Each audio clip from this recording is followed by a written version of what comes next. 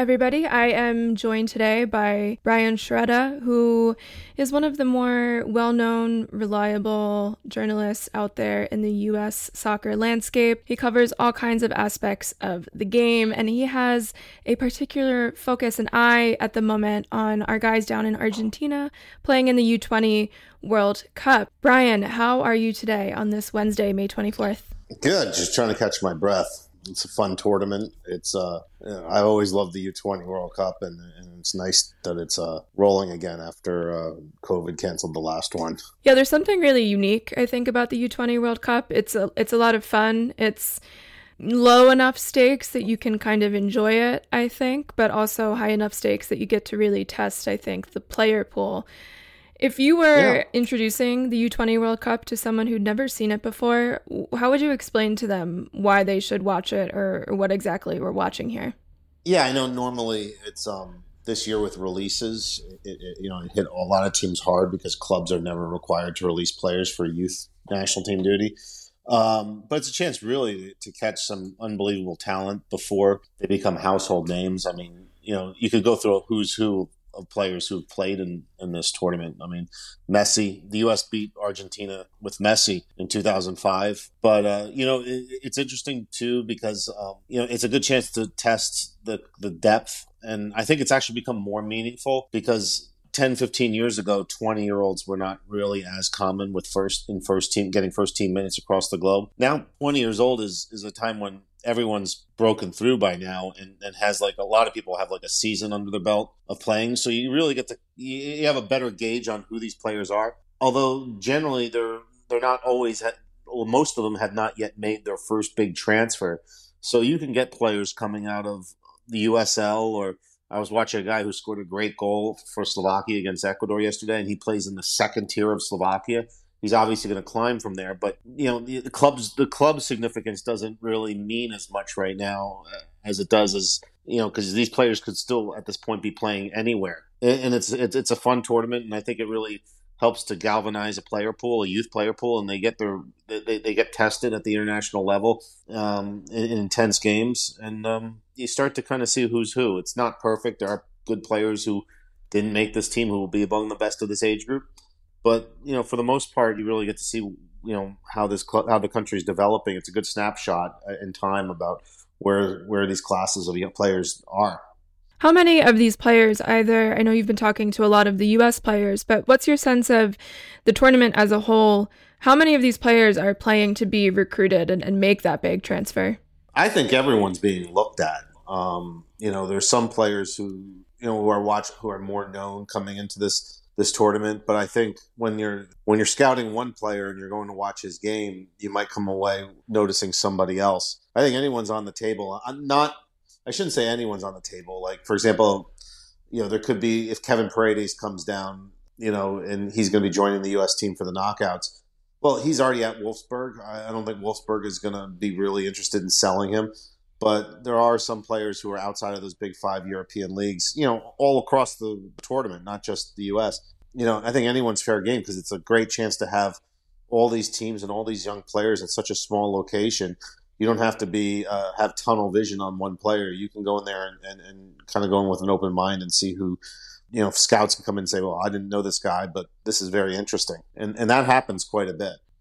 Of the U.S. pool specifically, I know we've only seen them in 2 games so far. Hopefully they have a whole lot of them beyond the group stage, but they played Ecuador, they beat them 1-0, and they played Fiji, beating them 3-0. In those 2 games, are there any players who you think are playing their way into a transfer, either capitalizing on pre-existing interest for, say, the Jack McGlynn's out there, or is there anyone who you think has surprised the scouts as well as maybe you and I? Yeah, I mean, I think, obviously Jonathan Gomez scored that wonder goal against Ecuador, and I think he's already made his move to a Big Five team. But, also there's another angle on this too. It's like you could be looking at players who are with Big Five teams in the Big Five leagues, but who might not be playing much. And now all of a sudden you get suitors who to want to take these players on loan. I think that's very relevant for like Gaga Slonina. I think Gaga is a guy who's, it's good being just at Chelsea's U23 team has a limited shelf life in terms of its usefulness to him. I think eventually he's going to, but who's going to want to start a 19-year-old goalkeeper? Well, he's got to kind of go out and show off in games like this that he's ready for that. In terms of players, I think McGlynn is certainly one of them that had people wanting to go watch, and he checked a lot of boxes coming in, and I think he's been pretty good. I think Caleb Wiley, is probably the one guy who scouts wanted to watch most in this tournament who has not made that jump. He has that athleticism to cover that line and get back and forth and play a variety of positions. He might not be as technical as everyone wants, but he's still technical enough to be a good player. And again, that athleticism is very good. And I think Obed Vargas, he's still maybe a couple years away from making a move away from Seattle. But, I thought he was very calm and mature and polished in the minutes he's seen as one of the team's younger players. And Brandon Craig, I think, is good. I don't think he's being watched out for a transfer. I just think, I know you're based down there in Philadelphia, but he's a guy who, he shows so well for this team, whenever he gets the opportunity. Now, obviously at the Union, he has two very good center backs in front of him. So it's tough. And he's an 04, so there really isn't that much of a hurry, but he's showing that he can play at a first team level somewhere. And I think really, it's about getting into that Union team for him, using this tournament to build some confidence for him. I mean, I like him as a player. I think it's good, but it's just, it's where does he go now to get minutes? I mean, he's not just going to go from not playing at the Union and then to a Big Five team. It's about trying to, reset his career a little bit and get himself into a position where he can be a starting center back somewhere. All very good insight, and I want to dig into a few of the guys you just mentioned, one being Gaga Slonina. I did not have time, actually, yet to read your piece on him in Soccer America. Can you talk to the audience about where he's at in his career right now and how you, what you talked to him about from Argentina? Yeah, I mean, look, he began starting for the Fire at 17 years old, and it does happen, but it's still rare to have a teenage starting goalkeeper for any first team, in a top division across the world. It's just that list is very short. But he was talking about growing within this team and now having the chance. I know he's had a cap with the senior national team, but to really go out there and lead the United States team in an international tournament is something that he's always wanted to do. So I spoke to him about that, and then getting involved with this team because he wasn't there for qualifying. His former Chicago Fire teammate Chris Brady was, and Brady's in the Fire didn't want to release him, but I think Brady would have been a backup to Slonina anyway. But Slonina's he brings unprecedented experience to a U.S. youth national team in terms of first team minutes and already having a $15 million transfer to his name. And now it's for him. It's about now you have 6 months of getting adjusted to at Chelsea. Are you going to go back to Chelsea again and start another year with their U23s, or are they going to try to find some place where he can start? But then that's tough because when you send a player on loan and the team he's being loaned to doesn't have a stake in his development, the incentives to play him aren't as high. He has to be clearly better than the player than the existing goalkeeper that they get, and it's going to be tough for him to find a place to start. But he needs to get back into the mix of first team minutes. I don't see how long he could play for Chelsea's U23s before it's no longer really useful to him. Do you think that he made the move across at the right time, or do you think it was a bit of a gamble that could maybe stunt his progress? I mean, it's a gamble. I think when you $15 million Chelsea, I mean, you kind of have to take it. If you take away the money aspect of it too, it's he walked away from first team minutes to go start U23 minutes in England. And those games, yes, good players do come from that league, but at some point, those players who are good in that league are closer more to a loan than they are towards first team, the first team minutes with their parent clubs, particularly with Premier League teams. So yeah, it's a move in prestige for him. It's a move. It's an unbelievable sign of confidence. But but the ability to hone your trade and develop in such an environment where you're getting first team minutes, he did walk away from that. And you saw it with Matt Turner a little bit too, even though he's a little bit older. You moved to Arsenal, you're a backup, but where are you getting the reps? I mean, goalkeeping is about confidence and reps and seeing it over and over and over again and being in a rhythm. and you do kind of take yourself out of that rhythm a little bit. Yeah, definitely. I think he's definitely got the potential. I'm curious to get your perspective in all of your years covering either the development end or the end result with national team players. Do you get the sense that Gaga Sonina has the potential and the talent to be the keeper in 2026? Like, I think a lot of people would like him to be or develop to be. Yeah, I mean, he's got a lot of potential for sure. But goalkeepers are, particularly teenage goalkeepers, are still among the toughest players to judge. Their career trajectory and where they're going. There's a lot of goalkeepers who, were playing at very low levels in their teens and early 20s, and you never didn't really start to hear of them until their mid 20s. There's a lot of luck that goes into goalkeeping development too, because sometimes it's just only one goalkeeper plays at a time. Generally backup goalkeepers can sit on a bench for years on end.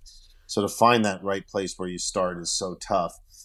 I mean, I think he's got potential, but it's going to take some luck that he's going to need to find alone, and it's going to have to work out. And he's going to have to find coaches who believe in him. It's not like a midfield where, if you don't have a good game, maybe you sit the next game on the bench, but you're always probably going to be subbed in at some point. Like, that's just not the case with a goalkeeper. And like I said, you can look at, the history of U.S. goalkeepers. It's like, Brad Friedel had unbelievable success in the Premier League, and he was in college at this age, and, UCLA, and Howard was playing, here in semi-pros I think it was the New Jersey Express at this age too, So and these guys can kind of come up out of nowhere. Matt Turner didn't even start playing until he was like 14 years old.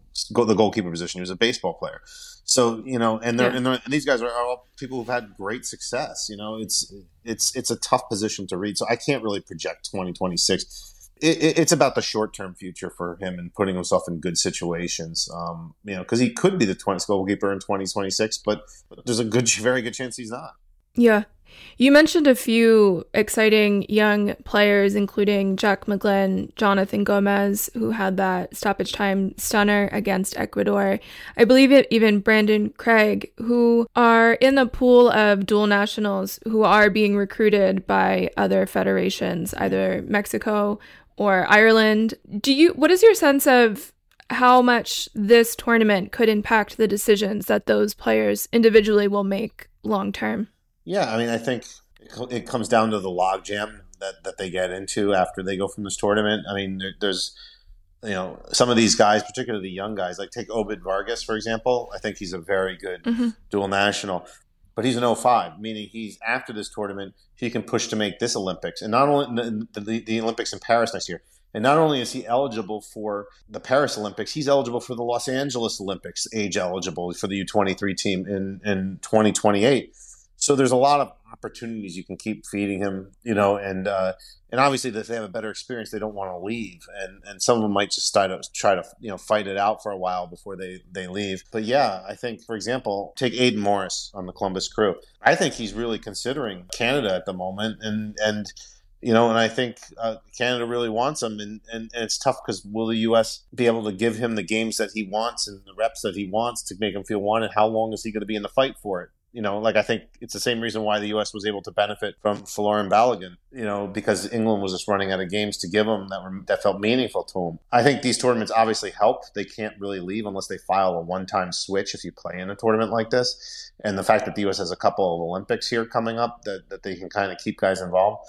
But yeah, I mean, it certainly buys them some time. It doesn't buy them a permanent decision for some of these guys. But I don't think McGlynn, if he goes out there and has a nice long run at this U20 World Cup, is going to be on the phone to Ireland right afterwards too. He's going to want to stick around. You build bonding, and you bond with your teammates, and you bond with your crest when you play in these kind of tournaments. They're good experiences to have. Now, if the U.S. doesn't play McGlynn in any kind of tournament for like a couple of years, then that's a different story.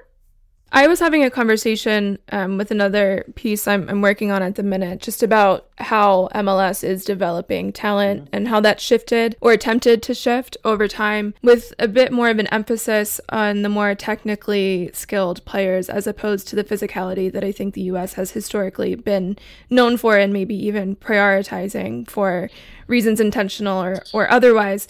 Do you see any shift in the way that the team is playing and or the skill sets that these individuals have? It's funny you should ask. I see, over the last 10, 15 years, more of there is a shift, but it's not what you mentioned. The shift is more the global game starting to value the traits that Americans used to value all these years. Like there was a time when you were right. Yeah, the U.S. was that you had a bunch of just raw athletes who weren't great soccer players, and then they kind of shifted into like in the early those missing years, the development years that weren't really panning out.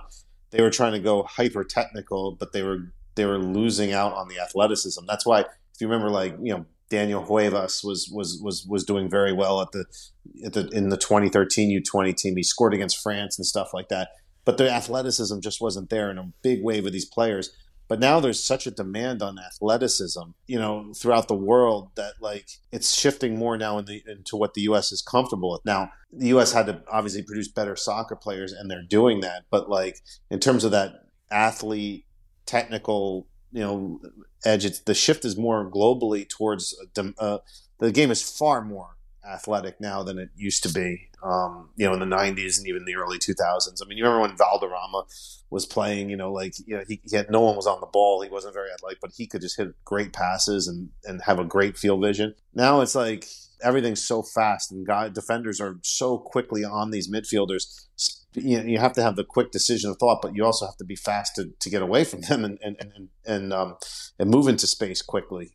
So that's kind of how I see it is. And it's been very beneficial because the U.S. always has good athletes. Now it's using those good athletes and trying to make soccer players out of them. But in terms of like just like unathletic, highly technical players, those players are not in demand anywhere. Yeah, definitely has to be both. Do you think that the U.S. is developing that technical end of it, though? I think so. It's certainly gotten a lot better than it used to be. I mean, it's taken a while, but MLS academies really didn't start until '09, and then they started the homegrown rules so that you could sign these players. But like, how long does an academy take to get up and start really teaching players? It takes a whole cycle. Because you can't just start an academy and then do wonders with like 16, 17-year-olds.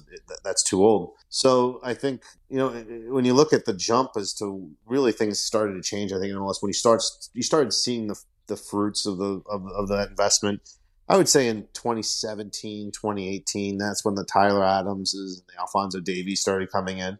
You had some young players coming up before, but they were few and far between, like Miazga and Yedlin. But now it's just a wave of when these players get sold, that it's like kind of like weeds in a good way. It's like three more come and pop up in their place, and that's good. I think it's and even the ones that don't make the move, they stay here and raise the level of the league here, and that's all good too. And you have players, most importantly, first team coaches who are really willing to play younger players and trust them.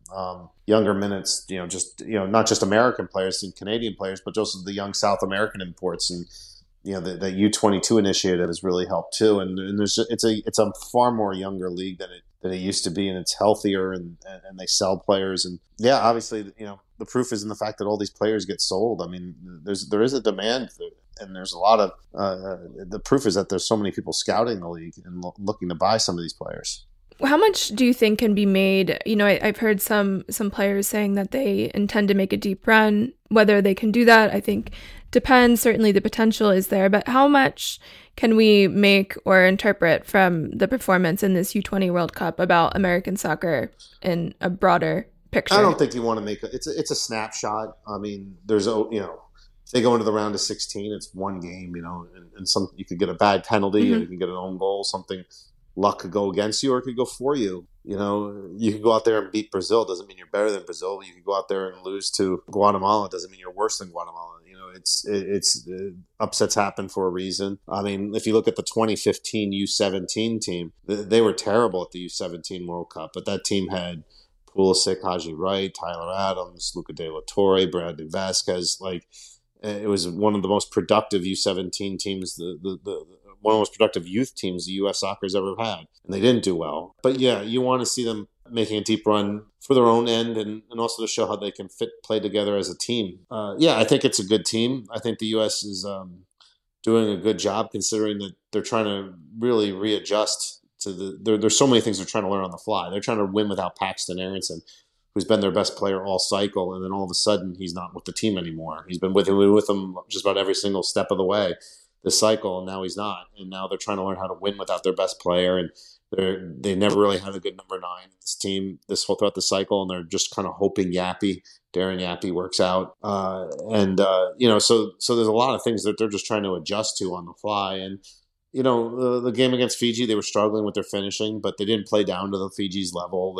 Any other day they could probably bag one of those first half goals, and then the dam starts to open, and they do well. So I think you don't want to read too much into soccer. I think into one particular tournament. What I think is healthy is that when you start looking at the fact that the last 3 U20 teams went to the quarterfinals, and the cycle was canceled because of COVID. And if this team can go back to the quarters again, there's a longer window. There's a lot more evidence now to suggest that obviously development's going their way in the United States, and that anyone can have a good tournament, but having 4 good ones in a row, you kind of start to have to say, okay, they have a good system of putting out good young players right now. Yeah, I think the trend is encouraging and more important than any individual tournament performance. Thinking about the 2 games they've played so far, then quickly, Ecuador, again, the U.S. won 1-0 with a stoppage time goal from Jonathan Gomez. What are your big takeaways from that performance? Yeah, I think they should have done better putting the game away. I thought that Yappy did well in that game too, just to add a physical edge too, because that game got really dirty and chippy towards the end, but the U.S. was really able to prevail. I think, Diego Luna is a real X factor for this team. I think he really flusters opponents and prevents them from settling down and playing the game how they want it to be played. He's a menace, and that's a good way. I think, Gomez was very, very good, and I thought, Mike Ivaris was a lot of things that he experimented with worked. Obviously going to 3 in the back and trying to get more width out of the fullbacks. That ended up paying off long time in the run, and then obviously moving Jonathan Gomez to the right side, that was designed to allow him to cut in and to the middle of the field and probably either score, shoot, or pass. But wow, that decision that no one saw coming, not even myself, turned out to be the coach's decision that really helped to win the game. So, Varis has a good hand for this team, and he's making a lot of good judgment calls. Yeah, he seems to have a very good relationship and understanding for all of his players as well. How about moving into the Ecuador game? What did he change and shift? The Fiji game. What did he change and shift moving into that second match? I think he went back to the normal 4-3-3. And obviously squad rotation is a big part of it too. You can't just start all these players every single game. It was disjointed, like I mentioned. It took him a long time to score. I think he has to worry about where these goals are going to be coming from. But I don't think the performance was as bad as some of the fans were saying and were critical of what I was hearing on social media and on the radio and stuff. They just didn't score, but that's one area that the team was struggled at. Every other area they were pretty good. It wasn't a systematic failure. I've seen U.S. teams go out there and just play down to the level of opponents. The U.S. was always on the front foot and dominating the game. It was just a question of where that was going to come from, and it came from Diego Luna at the end. I think it's one of those things where you just got to worry about finishing and work on finishing, but you don't want to suggest that the team's heading in the wrong direction. It wasn't a thing where you have to scrap everything and try to find another plan B. You can kind of stick with what you're doing, and now it's about squad rotation and managing yellow cards, managing health, and then knowing that there's going to be 2 players that aren't on the team joining for the knockouts. So I have to ask you brought up the flustered responses that existed in places, in particular, I think, as it related to finishing in that game. Where do you stand on finishing discourse? That can be a contentious topic in USMNT Twitter. It's tough because, they scored a lot throughout the cycle, not just at the CONCACAF tournaments. They scored against Argentina. But Paxton was a big part of that. And Gutierrez has looked very good in his limited time with the team. And so you're missing 2 big pieces of the equation. And then, they also played in qualifying without a number 9. They did a false 9 formation. And sometimes that was Aronson. Sometimes it was Cowell. Now they're trying to get done with a true number 9. And Yappy, that true number 9, has rarely played with this team. He was only part of the March camp. So it's a lot of things that are new to this team that they're still just trying to figure out. But yeah, it's got to be better. It should be better. But I think it will be better. I still think it's almost preseason for this group of players as they try to adjust to life with a nine and life without Paxton. So they've got one more game in the group stage against Slovakia. Have you been catching Slovakia's games, and how do they size up? I watched their game against Ecuador yesterday. I thought that game was kind of back and forth. I think Ecuador winning in the balance was fair, but there were certainly long stretches when Slovakia was the better team. They're good. They're disciplined. They're tough to break down. But in terms of this tournament too, it's they're going to be playing for their lives, because if they lose, then they're walk away with 3 points and only a win over Fiji, and that might not be good enough to advance. So they're going to be desperate, and the U.S. hasn't really faced a desperate team yet. And these guys with their backs against the wall, I think it could be a tougher game than more people realize, just because of the desperation factor. Their squad is, like most of the U20 World Cup, largely primarily domestic-based players. And they're obviously playing for a move to get out of Slovakia, too. It's a league that doesn't pay much, and this is obviously a chance to play in front of scouts. They're going to be very motivated, and at these youth tournaments, it's you got to take care of things early, because you got to crush hope. And you gotta, if another team's enthusiastic, you gotta kind of put them into a little bit of despair to start. I think that's why the U.S. Scoring early against Fiji would have really. I mean, the U.S. could have won that game 6-7-0 if they scored early. That would have really deflated them. So that's what they have to do. They have to be really good from the start against Slovakia. Yeah, it seems that they took a while to get going, obviously, in both games. A stoppage time goal decided it against Ecuador and against Fiji as well. But once they picked the lock, the floodgates seemed to open at least a little bit. So hopefully they just do that a bit earlier against Slovakia. How important is it for the U.S. to place first? I mean, obviously they've already progressed to the knockout stage, but how important is it that they come first in this group for their tournament chances? It's if they win, then they play a third place team, but that could be Italy with the way things are going too. And Italy, I know they came off with a tough loss today to Nigeria. It could be a number of different teams. You just got to go out there and not really worry about who you're going to face. And obviously you could face a very good team. It's about momentum more than anything, because if you come in with momentum at your back, a 9-point group effort, I don't think I've ever seen a U.S. Youth team come out of a World Cup with 9. I've seen them come out with 7, but 9 is a different level. And then all of a sudden, and then they're bolstered by Kevin Paredes joining the team in the knockouts, and Rokas Puktas. And so the reinforcements will be arriving at that point too. I think it's just good, because you don't want to lose momentum coming. I think if this U.S. team has a lot of momentum, U20 World Cup, anything can happen. I don't think anyone in this tournament is someone the U.S. team should fear. They could lose to anybody, but there's no reason to think that the U.S. is going to have to bunker and hit like a phenomenal upset to beat any of these teams in this tournament. It's a very wide open U20 World Cup compared even with things in the past. I mean, how Nigeria just beat Italy like that, and then Italy beat Brazil. And Nigeria struggled against, I think, the Dominican Republic. It was how do you make sense out of that? I can't. So I just think it's just keeping up the momentum, and then I think that could solve a lot of problems in and of itself, regardless of who the opponent is. You kind of just said that maybe there's no making sense of it, but do you chalk that up to any kind of progression in the global landscape of development across the world, or is that just kind of the chaos of a tournament at this level? Youth soccer is always a lot tougher to predict. I mean, I didn't have Ukraine winning it in 2019, and they did. Well, you're right. I mean, kind of goes back to what I said earlier.